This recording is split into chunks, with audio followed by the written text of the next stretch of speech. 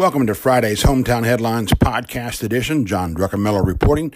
A reminder, you can find more on all these stories by going to our website, hometownheadlines.com, and more people than ever are now reading that very website.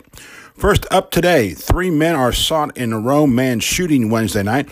All 3 suspects, by the way, are from Rome, and their mugshots are available on the website. Also, a Rome man wanted on attempted murder charges out of Cherokee County, Alabama, was caught in that area Thursday night. Get this, the assistance is going to Snickers. The bloodhound from the Floyd County Sheriff's Office, Snickers, made the find.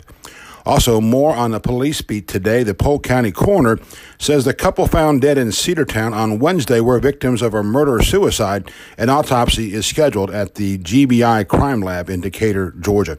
Also from yesterday, the Board of Adjustments quickly denied Sleep Inn developers' bid to forego a sidewalk on Charlton Street. That was one of the hiccups there involved in the variance request. Huge turnout by the Somerville Park community, by the way. Also at that meeting, the Board of Adjustments did grant the variance request for the East Bend development. That's the new one coming over there where Kmart is. That will bring 20 to 28 new stores and restaurants to the East Rome area. A little bit of features today. Rome's Seth Ingram is preparing Tate's Hell. It's an independent film shot in Northwest Georgia with plenty of local help, including Brand Red's Ryan Simmons and Todd LaBarge. Also from Buzz today, here's a must-have for you. How about a mid-year and next-year calendar courtesy of the Rome Fire Department? It features firefighters and dogs. It is a fundraiser for the Rome Celebrity Dance Challenge. Also, kudos to Pirelli, stepped up to help feed hungry kids this summer. Also, an Elm Street teacher has been named to a state panel to work with kids who need special help. And DOT wants your feedback on a new bridge over the Cedar Creek area down in Polk County. Your forecast for the weekend, low 90s with rain possible each day.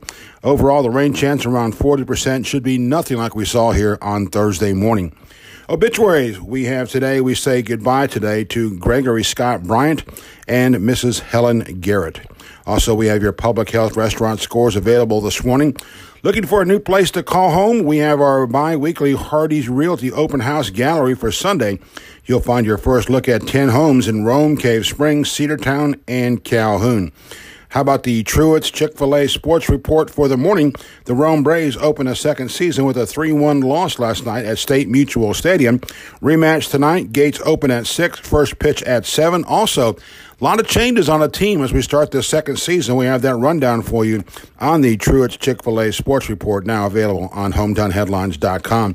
Also, links to all your fall football updates. Give that a look as well. Tell you what, we'll do our first break of the day and come back and look at not only names in the news, the weekend in general, and some peaks and valleys. You're listening to the Hometown Headlines Podcast Edition. You know Giggity's Sports Bar and Grill is the home for area sports fans and families, but did you know Giggity's has those killer, soon-to-be famous wings, 23 TVs, all with great views, plus a huge selection of your favorite beers. Also, mention this commercial on the Hometown Headlines podcast and save an extra 10%. That's Giggity's, the home for Northwest Georgia's sports fans and families, 227 Broad Street, downtown Rome. And welcome back to the Hometown Headlines Podcast Edition for Friday. How about some names in the news? First, congratulations to Julie Lucas as she begins her term as the new president of Seven Hills Rotary. Also, if you see attorney Ted Corin around town today, please tell him happy birthday from his friends here at Hometown Headlines Podcast. All about the weekend, what's going on this weekend in no particular order. Come join 13,500 of your friends. Jay Shell does it big each and every time. This year, bigger than ever.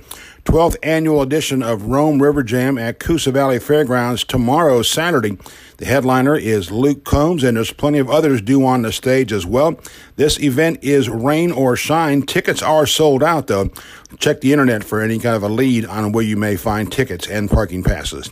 Also, the 2019 edition of Underground Rome's Tours is this Saturday. 4 time slots are available, 9 and 11 a.m., 1 and 3 p.m. Tickets are $25, and the proceeds help the Sexual Assault Center of Northwest Georgia. The Fantastics hit the stage again tonight, Saturday, and Sunday. You can take a look at that preview on our weekend section brought to you by the Forum River Center. Also, looking for a little riverfront music, give a shot tonight to the Courtyard Rome Riverwalk. Kevin Allen is performing tonight beginning at 6:30. They'll have a free concert. Food and libations are on sale. More free music, by the way, Saturday night in Cedartown as part of that community's summer concert series. Things get underway around 6 p.m. on Saturday. How about some peaks and valleys to end the week? The highs and lows of Northwest Georgia. This one's going to be long. Peak 2, the Rome Board of Adjustments. The members very professionally worked with a large crowd from Somerville Park on that hotel issue. The hearing was first on the agenda. Carol Hatch excused herself as chair as she has ties to the real estate deal behind that hotel. Both sides got their chances to talk, and then the unanimous vote against the sidewalk variance that was sought by the Sleep Inn developers. It was over in 20 minutes max, and it was as well handled as any government and community meeting we've seen in our 17 years here in Northwest Georgia.